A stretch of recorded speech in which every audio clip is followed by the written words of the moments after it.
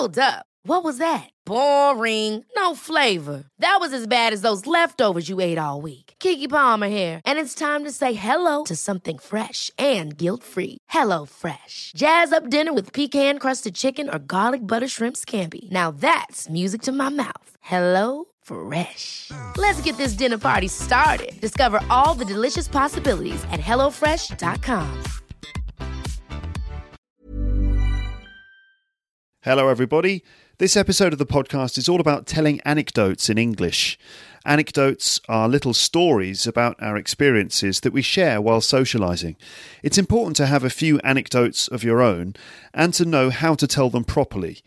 In this episode, I'm going to give you some advice for how to tell an anecdote, and then you're going to listen to some true anecdotes told by members of my family that I recorded yesterday evening during dinner.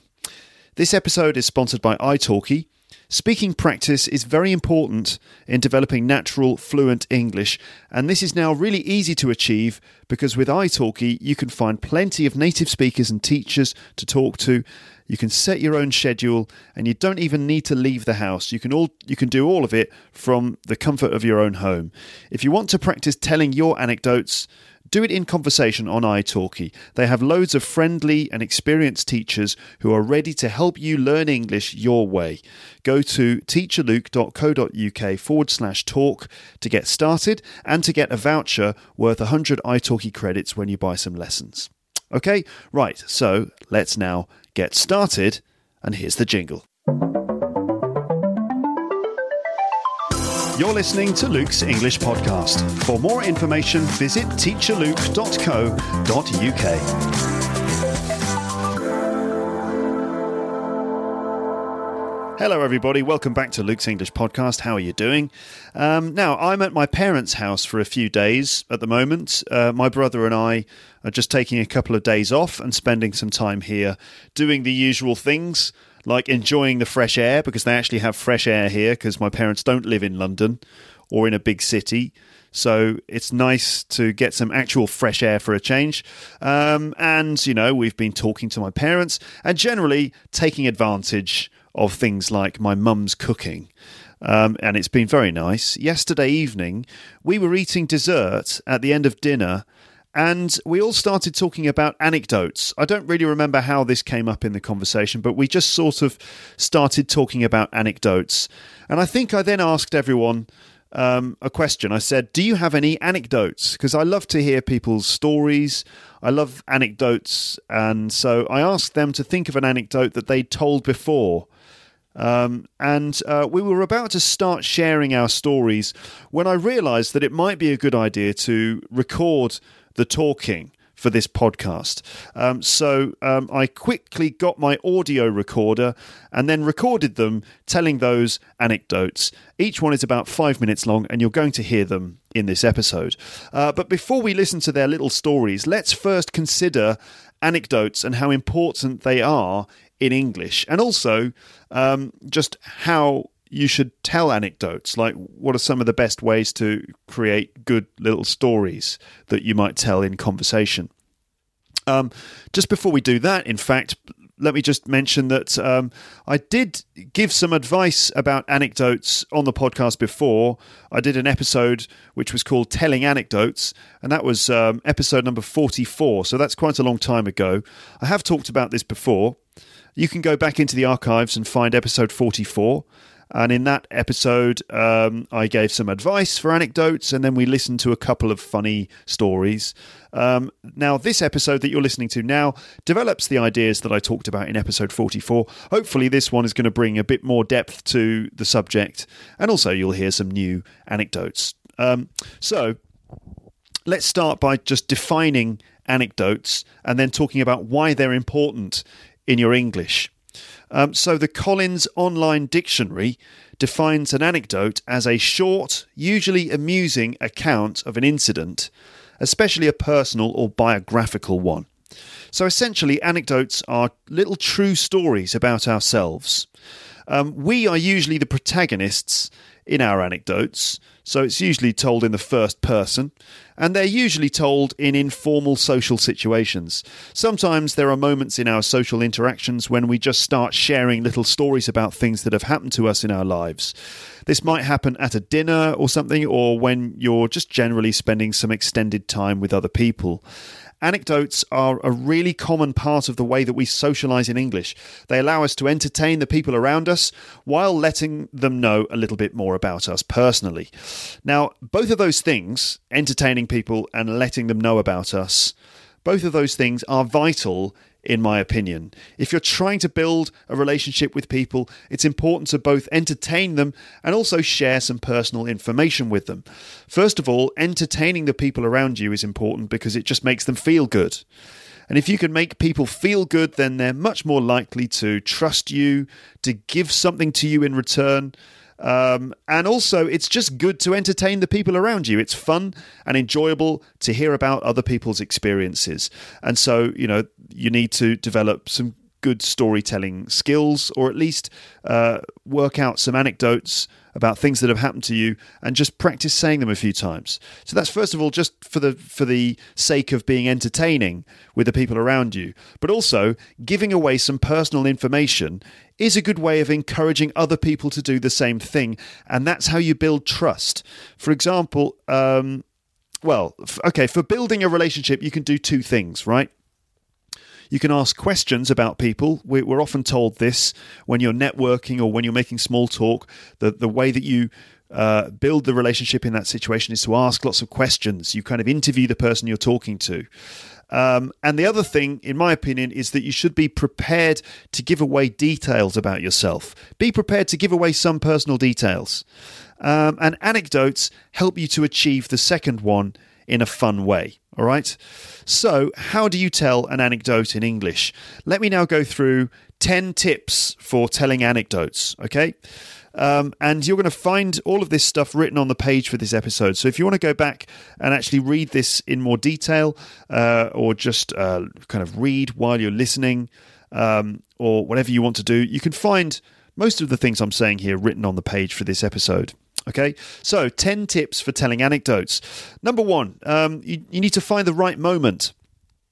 Usually, anecdotes take place in informal anecdote sharing sessions. Don't just jam your story into a conversation. It should add something to the subject of the conversation. For example, you might be sharing traveling stories or stories about weird people that you've met, or university stories or dangerous experiences or something like that. So if people are generally telling little stories about themselves, then that's when it's appropriate to add your story too. Don't just throw your story in unrelated. It has to be connected to what's actually happening. Maybe you're talking about a particular subject and your anecdote will add something to that conversation. For example, you might be talking about the difficulty of finding accommodation in your town, and you could tell the story of the crazy landlord that you used to have, or something like that. So the point is that your story should add something to the general conversation. It's not just your magical moment. It's not just your moment to shine. It should be that you're adding a point to the conversation that everyone is having. Perhaps someone else has just told a story and you've got one that relates to it. Maybe you can add something to what the other person said, or you've got a similar story that expresses a similar idea. That might be a good moment to tell your anecdote. Now, all of those things I've just mentioned are good moments to introduce your anecdote.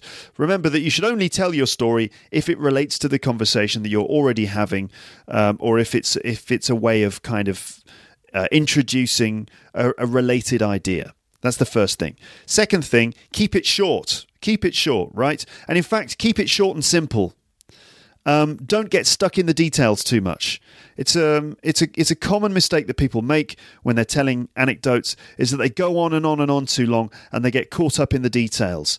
Don't get stuck in the details. You need to just focus on the bare minimum, really.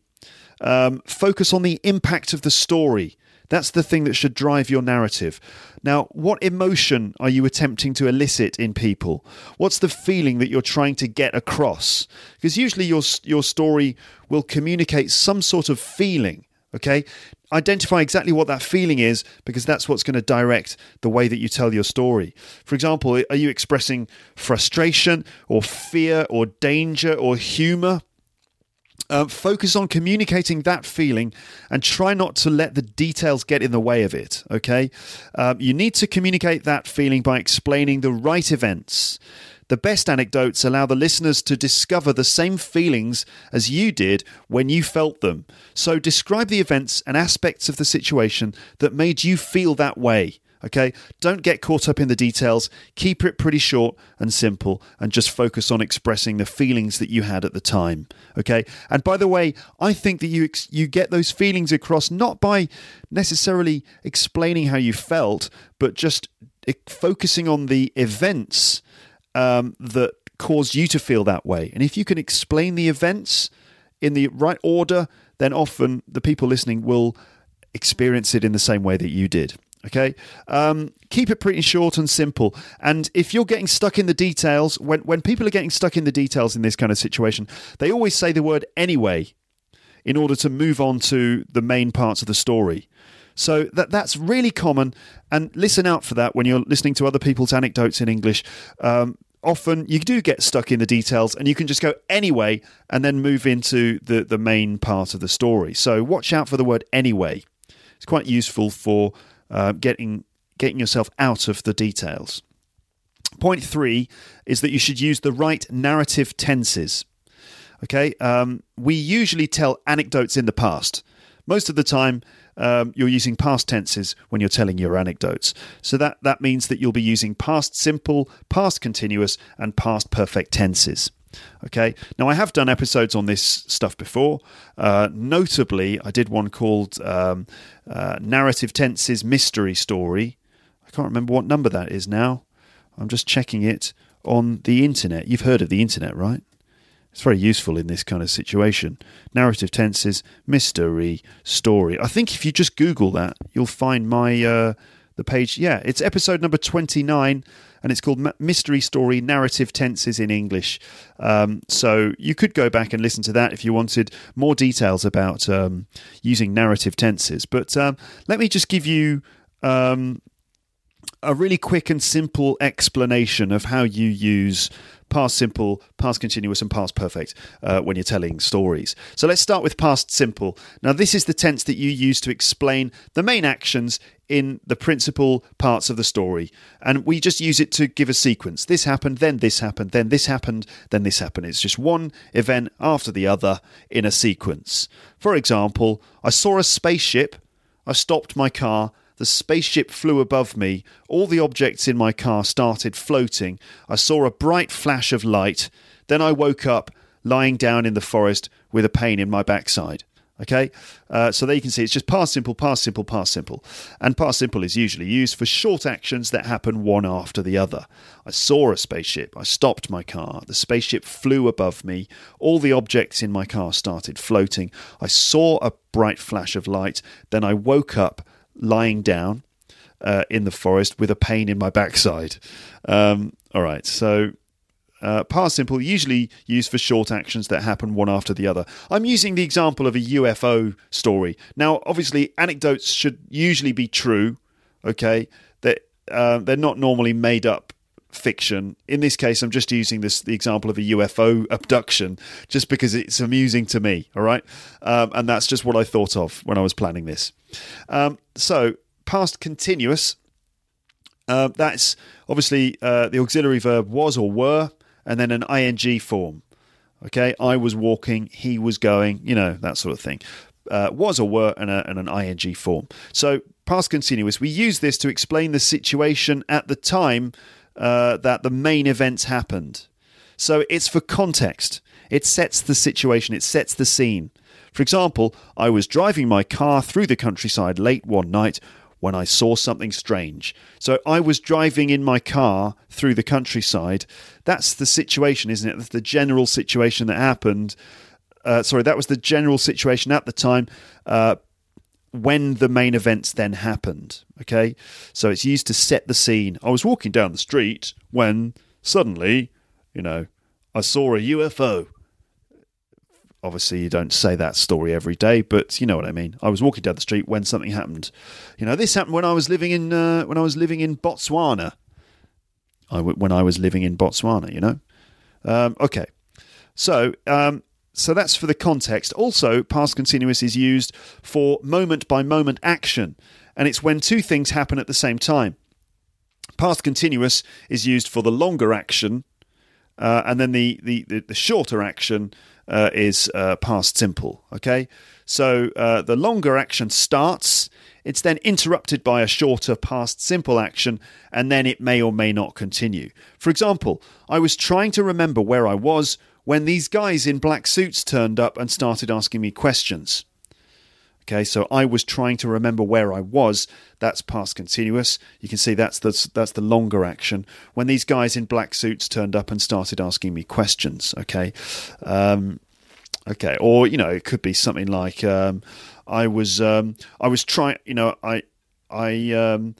I picked up my mobile phone and I was trying to dial a number when the phone exploded in my hands. Continuing the story of this ridiculous alien abduction here. So that's past continuous, all right? And then we've got past perfect, and this one is for giving backstory. Okay, it gives background story. So we use past perfect to talk about events that happened before the main events of the story. Now, if you think about it, your story is set in the past, isn't it? The main events in the story happen in the past. We use past perfect to describe the things that happened before the main events. Okay, for example, I told the guys that I'd just been camping in the forest and that I'd got up in the night to go to the toilet and I'd lost my tent, and that's why I was sleeping outside like that. I told them I hadn't seen any aliens or anything like that.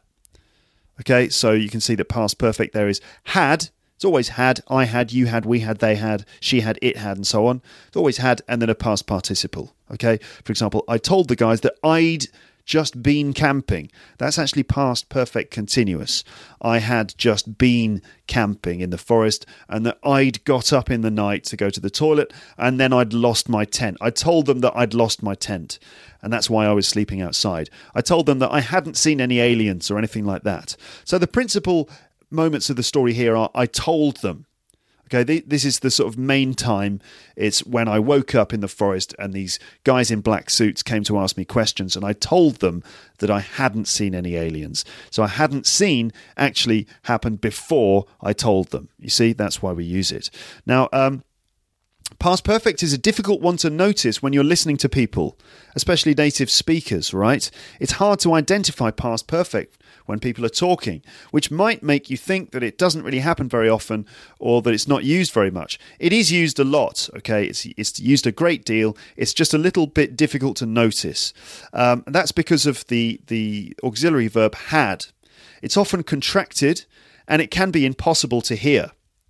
Now, it's possible to identify past perfect because of the use of past participles. For example, I'd seen it before. I'd seen it before. Now, you can't really hear the I'd. You can't hear the d, the had, can you?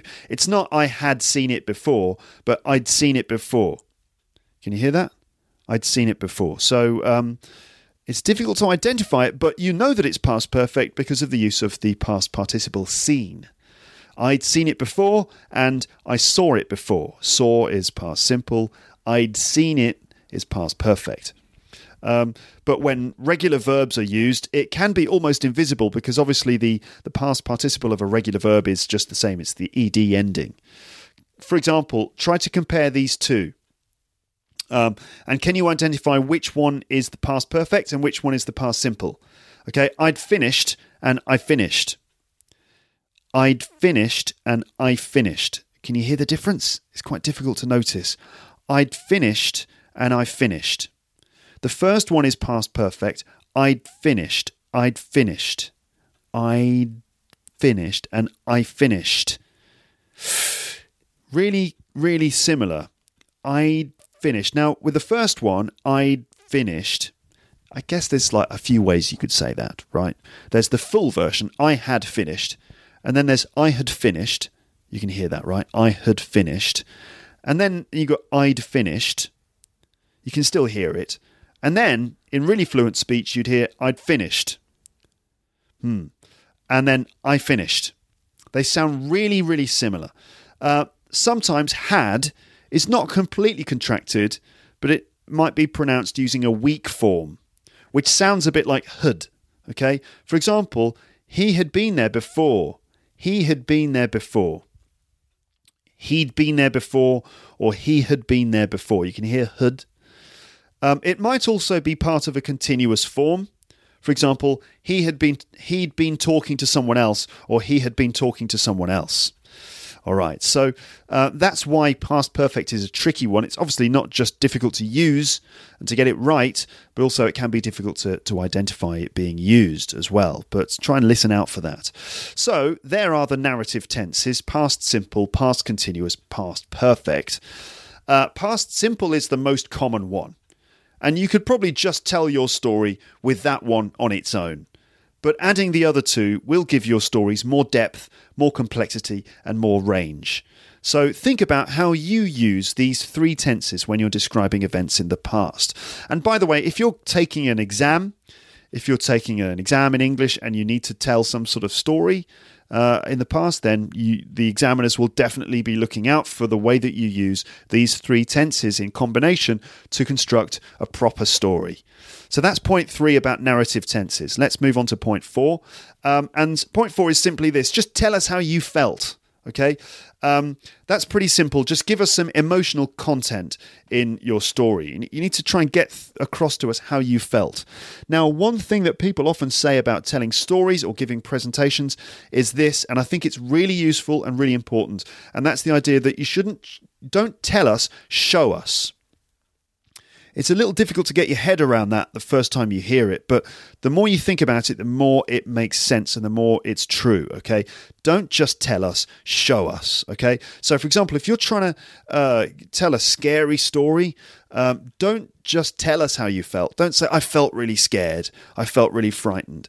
But you need to show us why you felt scared or frightened. So you need to think about using verbs and describing events and actions that will demonstrate why it was scary or exciting, rather than just telling us that you felt scared. Because if you just tell people you feel scared, then they'd basically just have to believe you. You know, they're just going to have to trust you that it was scary. But if you show them exactly why it was scary, then that's going to be a lot more effective, because they're going to feel the fear directly, you see. Okay, so, just try to focus on the events that were scary, not necessarily just describing how you felt. You should tell us how you felt too, but also try to focus on getting the events right, so that the audience discovers the situation in the same way that you did. Number 5 is use direct speech in your anecdotes. Don't worry about using reported speech. It's just too complicated.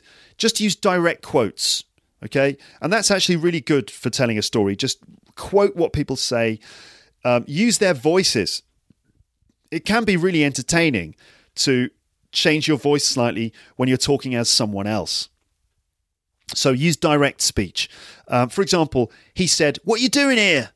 Okay, and I said, "I'm just camping." And they both said, "Well, where's your tent?" And I said, "It got stolen in the night, or I lost it. I can't remember." I don't think they believed me, but they told me to be careful and to go home.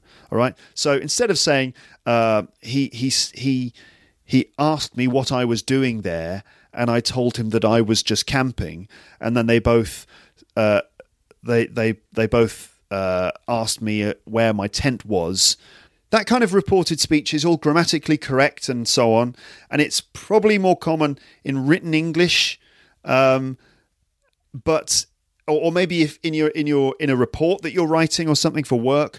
But in this kind of storytelling, you need to get straight to the point and make it really direct. So don't worry about reported speech. Just use direct quotes. He said, "What are you doing here?" And I said, "I'm just camping." And they both said, "Where's your tent then?" And I said, "It got stolen in the night, or I lost it. I can't remember."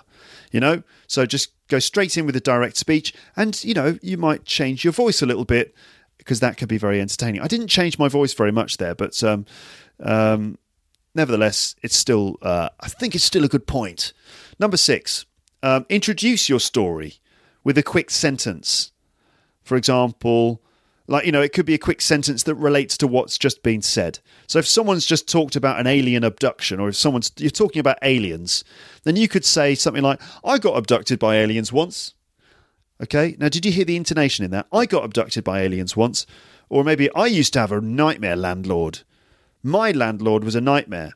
And you're actually emphasising I or my there, which is basically a signal to everyone that you're going to tell a little story. I got abducted by aliens once. Yeah. My landlord was a nightmare. And then everyone's expecting you to talk about your landlord. Or I saw a weird thing once. Yeah, it was really strange. And then you can tell your story. Or something like this. That sounds like something that happened to me once. You hear that me is highlighted there in the intonation. That sounds like something that happened to me once. And that's generally a sign that you've got a little story to tell. However, if people aren't really listening, if this doesn't raise people's interest, then don't worry about it. Okay, this just might not be the moment for your story. Also, I would say beware of people who only talk about themselves all the time. And I don't mean to suggest in this episode that you should always just be telling stories about yourselves. I think it's equally important to show interest in other people, ask other people questions, and also generally sort of make the right noises and use the right kind of body language to show that you're interested in what other people have to say. In fact, really, in my opinion, good social interactions are a kind of game of tennis where you hit the ball to them, and then you let them say their thing, and you show lots of interest in them, and you respond specifically to the things they're saying, and you're essentially keeping the ball in the air between the two of you, and you're keeping the game going. You're not just holding the ball. You're knocking the ball back and forth. So that means asking questions, showing interest, and then when it's your time, when it's your turn, telling a story that is generous. It's a generous story. It's generous because it's entertaining and it makes the person feel good, and it's generous because it gives away some details about yourself. Not too much, obviously. Don't delve deep into your personal life, but you should be willing to communicate, something about yourself in your stories. Okay, so you can introduce your story with a quick sentence. I got abducted by aliens once, or I saw a weird thing once, or that sounds like something that happened to me once, or that reminds me of my landlord. Okay, point number 7. Did I say there were 10 items in this list? I did say there were 10. It's actually 9, but 9 is better, isn't it? 9 is better. In my experience, in numbered lists, odd numbers are almost always better than even numbers. I don't know why, but people like lists of 3, 5, 7, 9. I don't know why this is. So we can relax. Don't worry, ladies and gentlemen. This is actually a 9-point list, which obviously is a lot more powerful and effective, isn't it? Yes. So point number 7 is this. When someone has just told a little story, you should ask a few questions or respond to it in some way and show some appreciation of the anecdote. Like, oh my God, I can't believe that. Or, wow, I can't believe you got abducted by aliens. Obviously, the abduction by aliens thing is just nonsense. Your stories really shouldn't be as fictional as that. But you should show some interest. You should be kind of willing to play along with the person's anecdote, and it makes you a good listener. So that one's not specifically about telling anecdotes, but responding to people's anecdotes. Point 8. Try to make it quite entertaining. If the story doesn't have much entertainment value, just keep it extra short. Now, you can exaggerate the story a little bit. You can exaggerate some of the things a little bit, but don't lie, because that's just deceptive. For example, don't just make up a clearly fictional story about being abducted by aliens. All right, that's not appropriate. Write your alien story. Sure, go ahead and write it and send it to a newspaper or something for the fiction section. But obviously don't just make up stupid lies. But you can exaggerate a little bit. In fact, that's okay. Your stories can be exaggerated for entertainment value, but not too much. So obviously your anecdote should be very much based on a true story, you know. Repeating anecdotes a few times is quite common. In fact, people carry anecdotes with them through their lives and repeat them again and again. And those anecdotes probably improve over time as you learn which bits are good and which bits are unnecessary and stuff like that. So you can repeat your anecdotes. You probably have a few experiences that you've described a few times in your language, and those are your anecdotes. Identify the little stories that you have.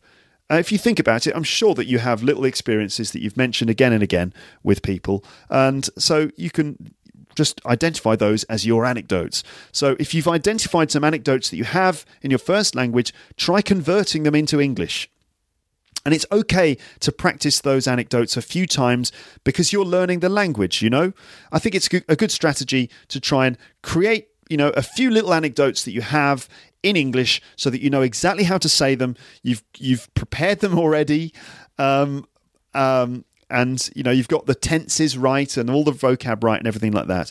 So think about experiences that you've had in your life. How would you describe them fairly quickly in conversation, focusing on the main events, demonstrating how they made you feel at that time? I think it's a good idea to prepare a few anecdotes, but then learn how to tell them naturally. Don't just go into robotic anecdote mode. Remember that, it should be a contribution to a larger conversation, not just your 5-minute stand-up comedy routine. And then point number 9, you should show us when the story is finished. Typically, we might say just a simple line just to show us that it's finished. For example, you might say, so that's what happened, and that's it. Or even, so that's my alien abduction story. That's my story, And it's nice if your anecdote can end with a funny line or a punch line, a line that makes everyone laugh at the end. But that's quite difficult to achieve. And, don't try and, force that kind of thing. It should just happen fairly naturally. It might also be good to say what you've learned from your experience. Okay, so there you go. 9 points, not 10. About how to tell anecdotes in English. So now that we've been through all of that, let's listen to my family's anecdotes, shall we? And just as a reminder, I recorded these yesterday evening. We were having dinner, we were sitting around, it was all very nice. We'd been chatting during dinner and stuff, and the dessert was on the table. We were eating strawberries and cream, which is a fairly typical English summer dessert. So we're having really nice strawberries and cream. You can hear in the recording the sounds of spoons or knives hitting plates, that kind of tinkling sound of the cutlery in the background. And we were just talking, and we started sharing anecdotes, and I decided that I'd record them. So by coincidence, all of these anecdotes, and you're going to hear 4, one from my mum, one from my brother, one from my dad, and then one from me at the end. By coincidence, all of these anecdotes relate to the meeting of strange people. So we ended up talking about meeting strange people, and most of the anecdotes involve some element of danger as well. Certainly in the case of the boys' stories, and embarrassment in my mum's story. So I'd like you to now imagine that you're at the dinner table with my mum, my dad, and my brother. And as you listen to these little anecdotes, think about the things that I've just mentioned and try to notice them, okay?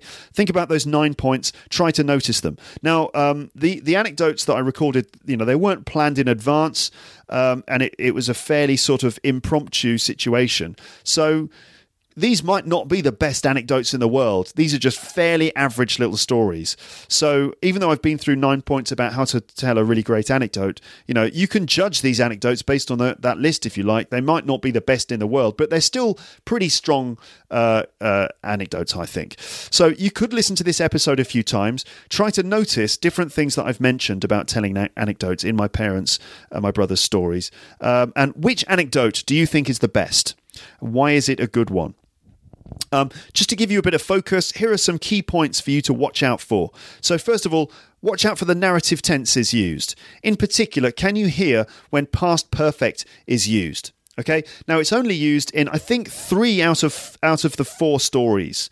So there's one story that doesn't actually use any past perfect at all. So try and identify the past perfect when you hear it. Also, watch out for past continuous to set the scene. And I don't remember, but you can identify, is past continuous used in every single story? Let's see. Also, watch out for when somebody says anyway in order to avoid getting caught up in the details. So watch out for the word anyway. And what's the main feeling that the person is trying to communicate? Is it danger? Is it embarrassment? Is it weirdness or something? And how does the person express that feeling? Do they just tell us exactly how they felt? Or do they sort of demonstrate or show us how they felt by describing the events in the right way? How does each anecdote end? And also, do you notice any new vocabulary in these stories? Vocab that might be good vocab for you to pick up, all right? Now, I will let you listen to the anecdotes, and then I'll deal with some vocabulary after each one and make any other points necessary afterwards. And we're going to start, first of all, with my mum's anecdote, which is about meeting the King of Tonga. And here it is. By the way, Tonga is a Polynesian kingdom of more than 170 islands, many of those islands uninhabited. So it's a sort of an island nation in Polynesia, and it's got a king as well. And this is my mum's story about when she met the King of Tonga. All right, so can you tell us your anecdote then, Mum? It's going to fall very flat because it's not going to be what everyone thinks. But anyway, it's been built up now, hasn't it? In about 1972, 73, when we worked at the BBC in Birmingham, the King of Tonga came on to Midlands Today to talk about his stamps that he had for his country. And Tonga was very big in stamps, and they always used to produce beautiful stamps. Anyway, he came to the programme, and that's why he came to talk. And afterwards, because it was the King of Tonga and it was very special, they had a sort of reception up in the bar. And Rick was invited because he was something like the producer, or he was something. I was nothing to do with it. I just was a hanger-on. And so I sort of hung on and went into the reception even though I hadn't been invited. And I was kind of skulking in the corner thinking I'm not supposed to be here. And there was the King of Tonga sitting on his 2 chairs, because he had to sit on 2 chairs because he was too big for one, and talking to people, having an audience. And at some point, Stan Yap, who was the mayor of Birmingham, or the chairman of the council, or something like that. He was something big in Birmingham. He had been talking to us, and he then went over to talk to the King of Tonga. And at some point, he said very loudly, he called me over, that's right, he beckoned to me, and I went over, and he said, Your Highness, can I introduce Mrs. Thompson? So I had to sit down next to the King of Tonga and talk to him very politely. And as far as I can remember, there was not much said. Something like I said, "Oh, I like your stamps," and he went, "Oh yes, thank you very much," and that was about it. But I felt really, really embarrassed because I wasn't supposed to be there in the first place, and there I was in the top table. Yeah, exactly. And everybody looking at me and thinking, "What's she doing there?" And that's really the end of the anecdote. Why were you introduced to him? Because Stan Yap was obviously bored talking to him, saw me and decided he would introduce me to... I was eyeing her up, actually. The King of Tonga was noticing this leggy girl in the background and thought she'd be much more interesting than talking to the leader of the Birmingham City Council. And indeed, I think he enjoyed the encounter. So I get the impression he wasn't that interesting. Well, he couldn't speak English and I couldn't speak Tongolese or whatever it is they speak in Tonga. So it was just very much smiling and that kind of thing. All right. Great. Not much good, is it, Luke? Oh, it's not bad. Later on, the King of Tonga, who was on a royal visit, did actually go to London and meet the Queen. No, that was later. And all that. And afterwards he's like, well, it wasn't as good as meeting Mrs. Thompson. Indeed. Well, thanks for your anecdote, Mum. Okay, so that was my mum's anecdote. So you noticed there, you might have noticed that some past perfect was used to explain what the king had been doing before my mum spoke to him or before my mum arrived. So there was a bit of past perfect there. Some vocabulary as well, and I'm going to fly through this pretty quickly.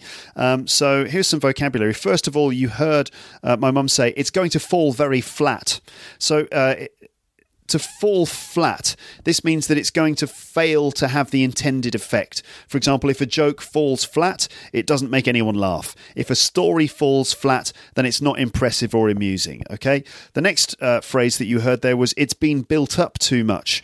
And we say this when people's expectations have been raised too much. To build something up means to raise people's expectations of something. Now, you would say this before telling a joke if you feel like everyone's expectations have been raised too high. For example, what's this Russian joke? I've heard you talking about it a lot, so it must be amazing. And then you'd say, well, it's been built up too much now. So it's just going to fall flat if I tell it. Or, have you seen the new Spielberg film, Bridge of Spies? Oh my God, it's amazing. And you'd say, don't build it up too much. If you build it up too much, it'll just be a disappointment. So, this story's going to fall flat because it's been built up too much. All right. So you also heard the expression, I was nothing to do with it. And if you are nothing to do with something, or if you have nothing to do with something, it means that you're not involved or connected to something at all. For example, Mr. Thompson, I want to talk to you about the bank robbery that occurred in the town centre last year. And you say, bank robbery? Oh, I had nothing to do with it, officer, I promise. Or simply, there was a royal visit happening, but I had nothing to do with it. I was just there to pick up my husband. Next one, I was just a hanger-on. A hanger-on is someone who just hangs on. This is someone who is nothing to do with what's happening, but they just hang around. For example, musicians often have hangers-on. These are people who just hang around the band, even though they're not contributing to the show at all. They're just hanging on because it's cool or fun to be with the band. That's to be a hanger-on. And then my mum said, I was just skulking in the corner. To skulk means to kind of hide or keep out of sight, often in a slightly cowardly way. So she was just skulking, like kind of hiding in the corner because she had nothing to do with what was going on. Next one, she said, he beckoned to me. To beckon to someone, Beckoned, not Beckham, not David Beckham. No, beckon, Beckoned. He beckoned to me. To beckon to someone is to wave someone over to you with your hand. It's like to sort of wave someone towards you. It's a motion. It's to do a motion with your hand, which encourages someone to come to talk to you. Okay. And then finally, my dad said that he was eyeing her up all evening. To eye someone up. Eye, like the eyes that you used to see with. This means to look at someone because you fancy them, or to look at someone with sexual interest. For example, the King of Tonga was eyeing up my mum all evening. All right, so that's my mum's story about meeting the King of Tonga. Remember, I want you to tell me which anecdote you find the best. And we're going to move straight on now to hear my brother's anecdote. And this one is called the Hastings story. Hastings is a town on the south coast of England. And so here's my brother's story. Naturally, it involves lots of references to skateboarding. All right, then. So remember those questions. Identify narrative tenses when someone says anyway and all the other things. I'll now let you listen to my brother's story, and here it is. No good, delete it. Yeah. Okay, I went to Hastings, which is a seaside town in England, with some friends for a skate jam, which is a skateboarding competition. And we kind of checked out the new skate park, which is brilliant, huge concrete skate park they just built there. And we skated all day and watched the comp and met a few people, met some locals who were really cool. And they invited us to their party later at another skate park, which is in a church hall. It's actually in a church as well. Brilliant skate park. The ramp's in the church. They had a hog roast with a whole hog on a spit. Pig roast, hog roast. So there was a huge barbecue. It was an amazing hospitality. Free drinks, free rum and cokes, free beer. Just incredible party place, really. You wouldn't expect it. And the locals were really cool. They have a really good scene, as it's known, skate scene. They've got their own skate shop. They've got this ramp in a church. We met all the locals, had a good time. Then we went on from there to a bar where there was bands playing. And I was quite into checking out the bands because they were really good. There was a kind of Black Sabbath-ish kind of heavy rock band, whose name I can't quite remember. It may come back to me.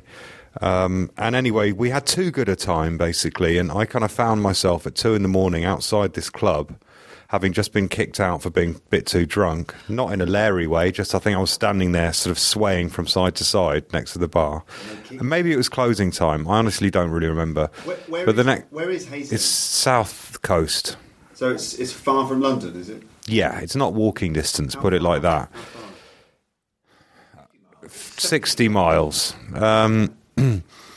So that my friends I was with, I phoned them and they wouldn't pick up their phone. They were obviously asleep, or we were going to sleep in the van, by the way. I forgot to point this out. We were going to sleep in my mate's van. They were all asleep already, or they'd lost their phone or something, so I couldn't get through to them. And I wandered off. I didn't know where the van was, and I was soon lost in Hastings, drunk out of my mind, at 2 a.m. So I wandered off and I thought, what am I going to do? I can either stay up all night or I can sleep somewhere. So I wandered into a sort of university campus and thought, this looks familiar, looks a bit like Aston campus. I'm sure I can find a hedge to sleep in here. So I did. I lay down in a hedge and soon got very cold. Couldn't sleep. It was sort of autumn time, I think. It was warm during the day, but obviously at night time it gets very, very cold.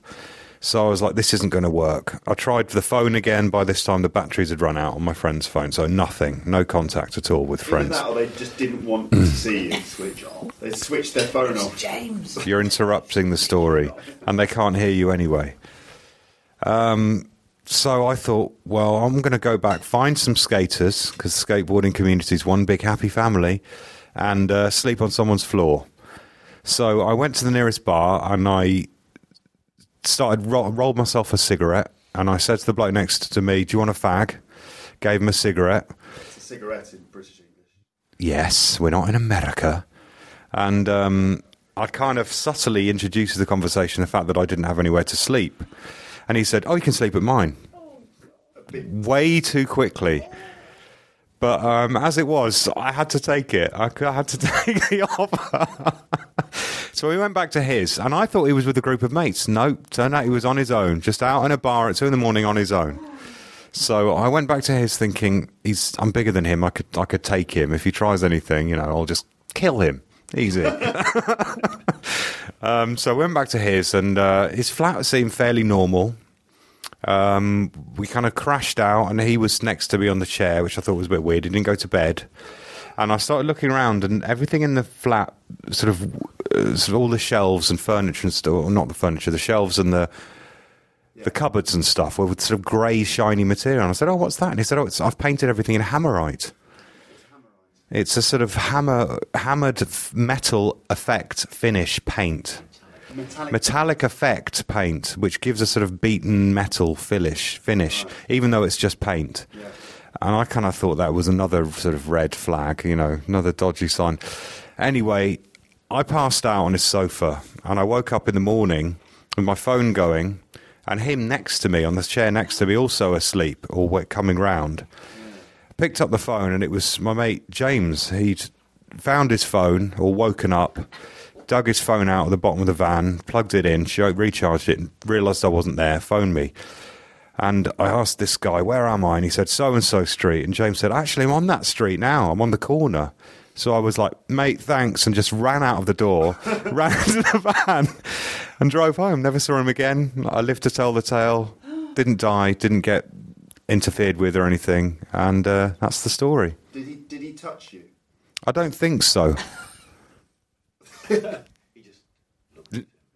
The end. He watched me while I slept, I think. That's probably the worst thing that happened. It's a bit weird that he slept in the chair next to you. Well, maybe he didn't trust me. Maybe he thought I was going to steal all the stuff out, all this Hammerited stuff. You can link to Hammerite.com or something on this if people want to know what Hammerite is. It's just a weird detail, but it just kind of gives you a bit of background to this guy's character. Don't know what his name was. Don't remember anything about him. So there you go. That's my Hastings story. All right, nice one.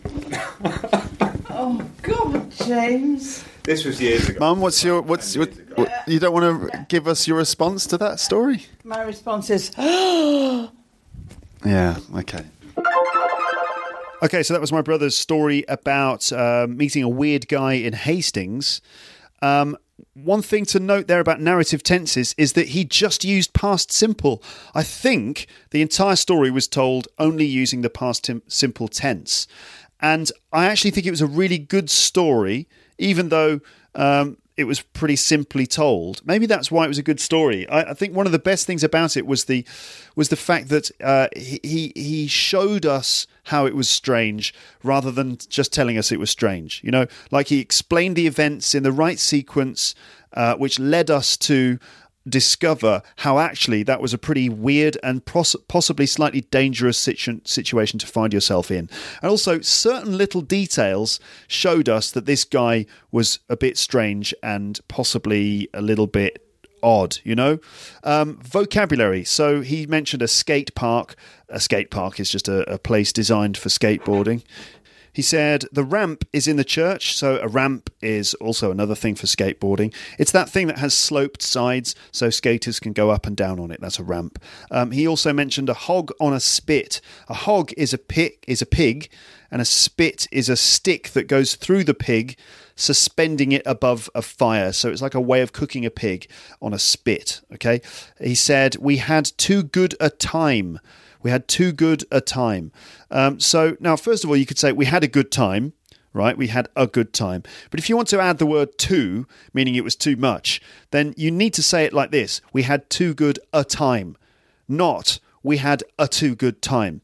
So we don't say we had a too good time, but we had too good a time. And this structure works in general, okay? For example, it was too big a pizza for me to eat, or it was too long a journey to make at that time of night, all right? Another one was I was too drunk, not in a leery way.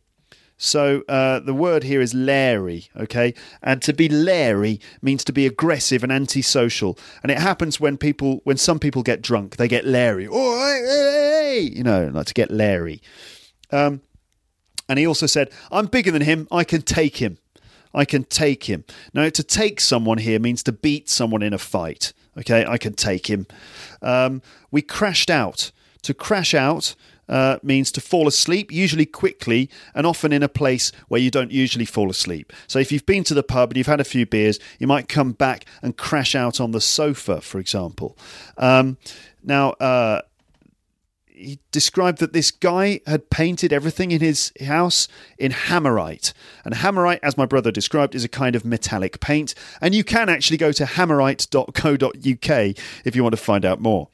And then he said he was coming round.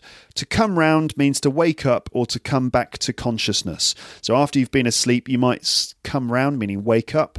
And my brother said, I didn't get interfered with.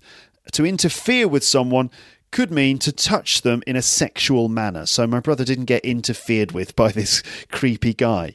So that's my brother's anecdote. And we're going to move straight on to my dad's anecdote now, which is about hitchhiking in Italy. So this is an anecdote from Rick Thompson. Here it is.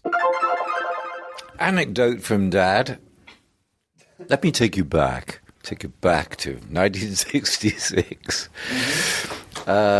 When, with my big brother Peter, I was doing the thing we used to do in those days, hitchhiking across Europe. And we both happened to have guitars, and we could, you know, play a few tunes and sing together quite well. So we took our guitars in the hope that if we ran out of money, we could, you know, earn a bit of money that way.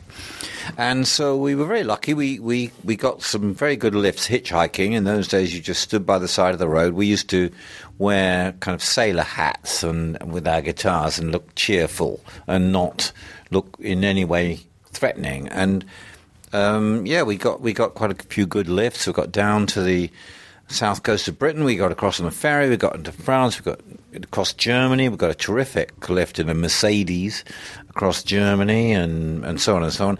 Then we got to Italy, and we wanted to get down to the south of Italy so that we could get to Greece across on the ferry. So there we were in the heat, and we'd been waiting a long, long, long time at this road junction in the heat.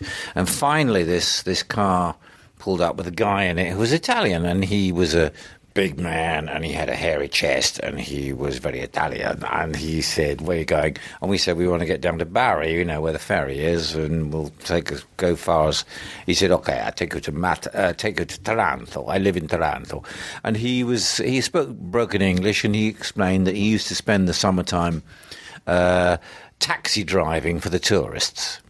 He wasn't really a taxi driver, but he would use the tourist season to make some money before he went back to Taranto. What he did there, I'm not sure. The car was a very rough old car, and he didn't look like a taxi driver, and it clearly wasn't a taxi, so he was a kind of slightly dodgy character. Anyway, he took us a long way, all the way down to Taranto, and then it broke down. And so we had to get out, and we had to push his car, and then he had to get some guy to help him, and the car started again, and so we continued. And so when we got to Taranto, it was getting quite late in the evening, and we said, "Thank you very much," and he said, No, I'd take you to Bari. Which was a long way. He changed his mind. He'd take us on. He'd spent all this time in Rome, away from his wife and family who lived in Taranto, and here we were in Taranto, and he wasn't going to stop in Taranto. He was going to take us all the way down to Bari and then come again. Well, and my brother, who is very naive, said, "Oh, what a nice man." And I said, in broken English, because I didn't want the guy to understand, I said, things like, "Methinks this gentleman may not be exactly what he seemeth," and things like that. And I was getting really quite worried. Why would he take us all the way down to Bari for absolutely no reason?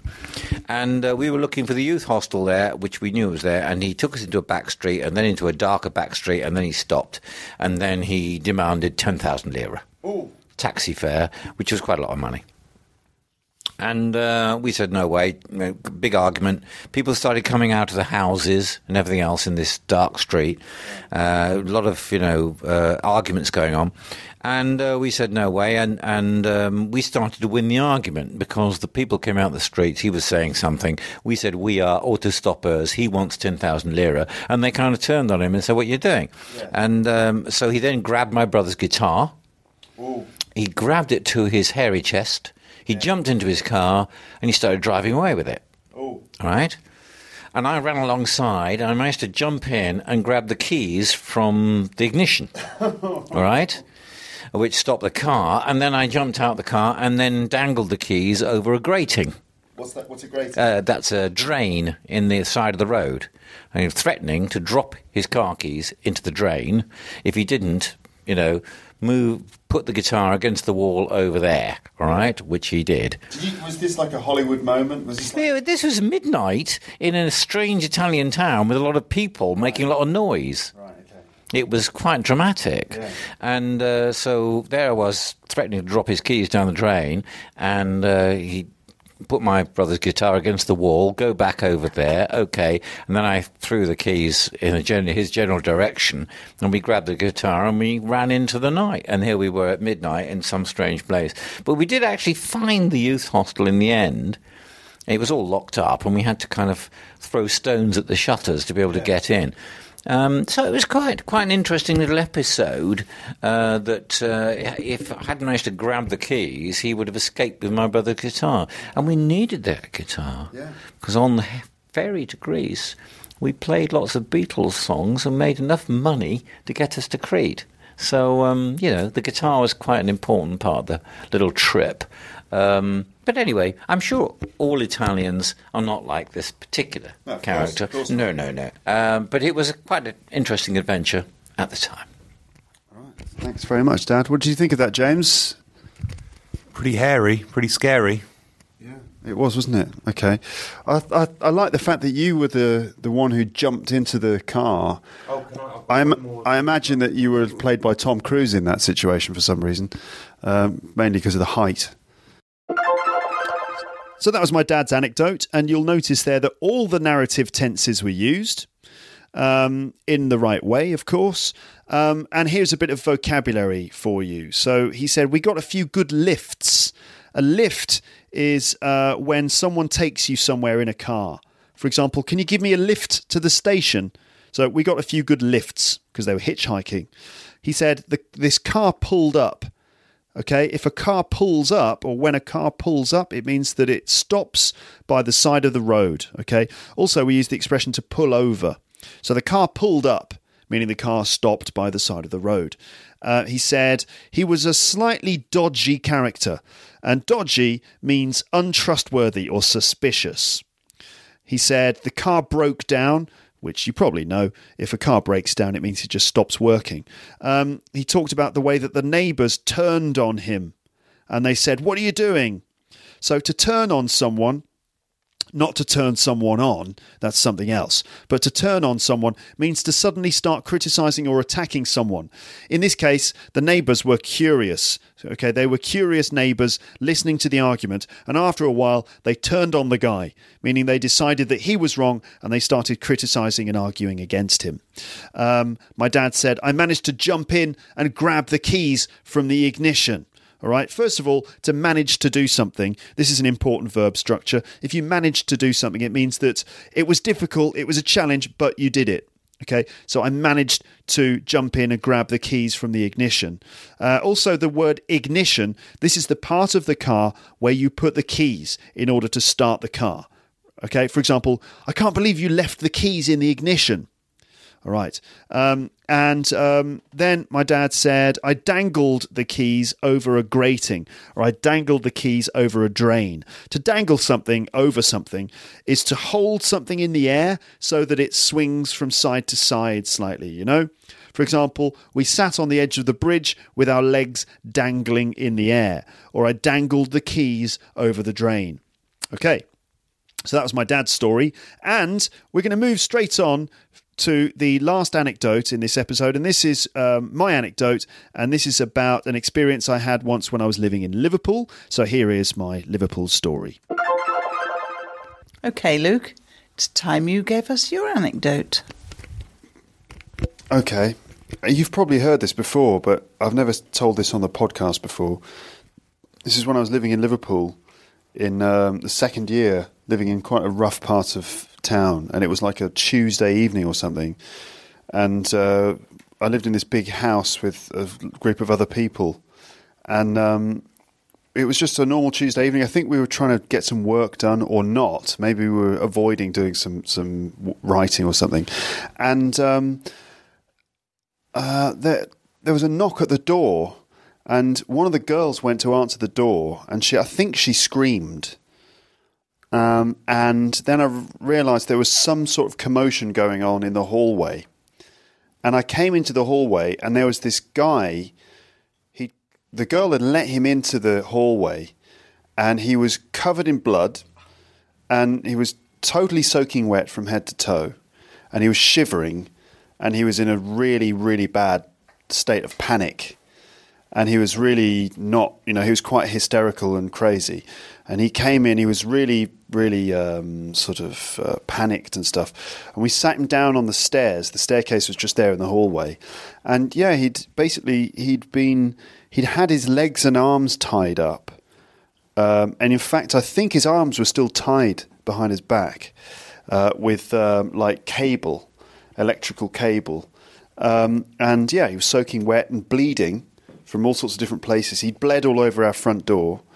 And we called the police, but it took a while for them to arrive. And it turned out, so after we'd kind of, tried to look after him and calm him down and everything, he told us what had happened. And he was scared because he thought he was still in danger. So apparently what had happened is that he'd been at home, and these guys had broken into his house. This is his story. They'd broken into his house, and they'd sort of kidnapped him, and they had been, they tied him up, and they'd filled up the bath with water, and they'd been dunking his head in the bath. And they'd been hitting him with machetes, which is why he was cut and bleeding everywhere. And, he said that he didn't know them and it was a random sort of thing, but I think it was a drug-related thing, that he owed them money. gang stuff. There's a lot He could have been a rival dealer. Definitely. He could have been a rival dealer or just owed them money or something like that. And apparently what happened is they took him out of the house and into the car, and they were going to take him somewhere, and he managed to escape, and he ran down through all the alleyways. There was lots of alleyways in the streets, and our house was next to an alleyway, and he just got to our front door and sort of bashed on the front door, hoping to be let in. And he said that these guys had guns and everything, and naturally we were completely freaked out by this, and not just because of the state of the bloke, but the idea that there were people trying to chase him and get him. And so we were, we were like, get away from the windows and things like that, because we thought that someone was going to come in with a gun or something. It was mad. Front door. We closed the curtains and locked the front door and everything like that, and we were like really freaked out by it, waiting for the police to arrive. Then the police arrived, and they were, suddenly our house had loads of police in it. They took him away and everything like that, and it was really crazy, really weird. And Did you find out in the end what happened to him? we didn't find out anything else about him. The whole thing, just as soon as he left our flat, that's it. That was it. We never ever heard about it ever again. Just another little episode of life in Liverpool. Just constantly things like that going on in that town. Certainly in the rougher parts, in the outskirts of the city, not in the city centre. Yeah, crazy. But I remember that we all used that as an excuse to hand in our essays late, because we had essays to hand in the next morning, and we all used that as an excuse. And we wrote. I remember writing it in the application for an extension. Detailed explanation of, how we'd had this guy and we called the police and I couldn't do any work and everything like that. And it worked. I got an extension on my essay. Well, I would have given him an extension if I'd read that. And I remember trying to make it a good story in the application so that my lecturer would, have some sympathy for me. So it just goes to show that being able to tell a story is an essential thing to be able to do, isn't it? Well, yeah. If you want to delay your essay. Yeah. Well, yeah, just generally for survival. If you want to delay your essay, or if you want to explain how you've been kidnapped and had your hands tied behind you, you need storytelling for that. So what was his storytelling? I mean, was it good? Or did you believe it? Or Some guys have come round, and like something like that. Oh, they were, I don't know why. I don't know what happened. They've got me feet. They've got guns. Oh, you got to help us. That sort of thing. Yeah, it's really, really nasty story. Okay, well, thanks for sharing your anecdotes with me. So they're all a bit dramatic, aren't they? Mine isn't. And involve danger, involve threat. Except Mum's story about meeting the King of Tonga. Tonga, that was all sunshine. Very nice anecdote, lovely anecdote. Did you learn anything from any of these stories? What did you? Tonga needed 2 chairs to be able to sit down. The King of Tonga was fat and he liked stamp collecting. And he liked stamp collecting. James, did you learn anything from your experience? No. You did learn, but you've forgotten what it is. Okay. Mum, did you learn anything from meeting the King of Tonga? Not really, no. Oh, great. Wonderful. James, did you learn anything from Mum's story? No. Rubbish. He's texting. Why are you always... I'm looking at this band. That's bugging me now. He's still trying to remember the name of the band that he'd seen in Hastings. Because they were really good. He's not focusing on remembering never to sleep in a strange man's house again. More just, I nearly got, kidnapped by a weird lunatic. But what was the name of that band? If you're a band in Hastings, you'd want to be called Battle, wouldn't you? The Battle of Hastings. There is a band called Battle. Is there a band called Battle of Hastings? Battles, yeah. Ah, it's not the same thing, is it? That's like bottles. I suppose so. Did you learn anything from your experience, Dad? I learned that you should never get into an unlicensed taxi in Italy. Or indeed in any country, I'd imagine. All right then, well, thanks very much. Okay, so that was my anecdote, and not much in the way of vocabulary to go through at this point. I should just point out that my anecdote includes quite a long passage with past perfect, Did you notice that? There's quite a long bit with lots of past perfect when I described what had happened to the man before he arrived at our front door. A little bit of vocab here, and that is the expression commotion. I said there was some sort of commotion going on in the hallway, and a commotion means a period of noise or confusion or excitement. Okay, there was some commotion going on in the hallway. I said the man ran through all of the alleyways, or he had run through all the alleyways. Alleyways are passages between or behind houses. They're like narrow passages that go between houses.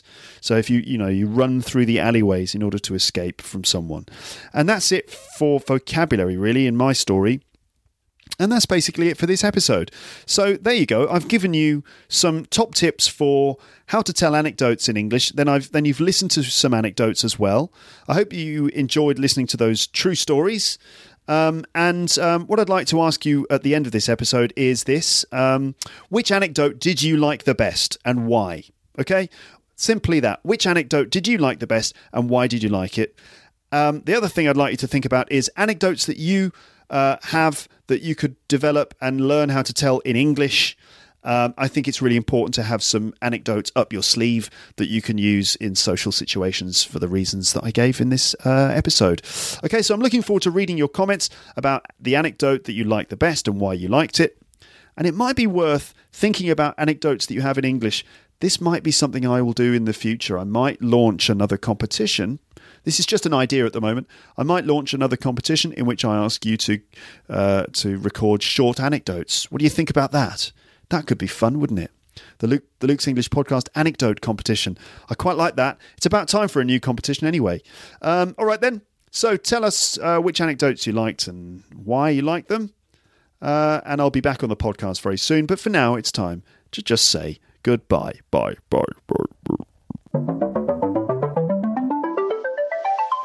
Thanks for listening to Luke's English Podcast. For more information, visit teacherluke.co.uk.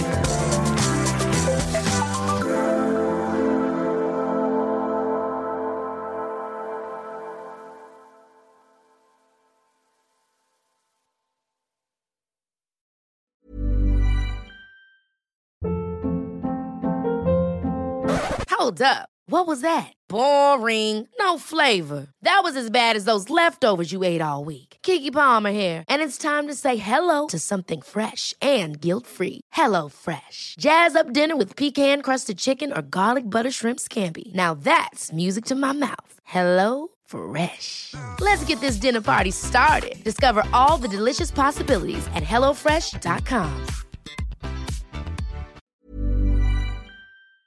If you enjoyed this episode of Luke's English Podcast, consider signing up for Luke's English Podcast Premium.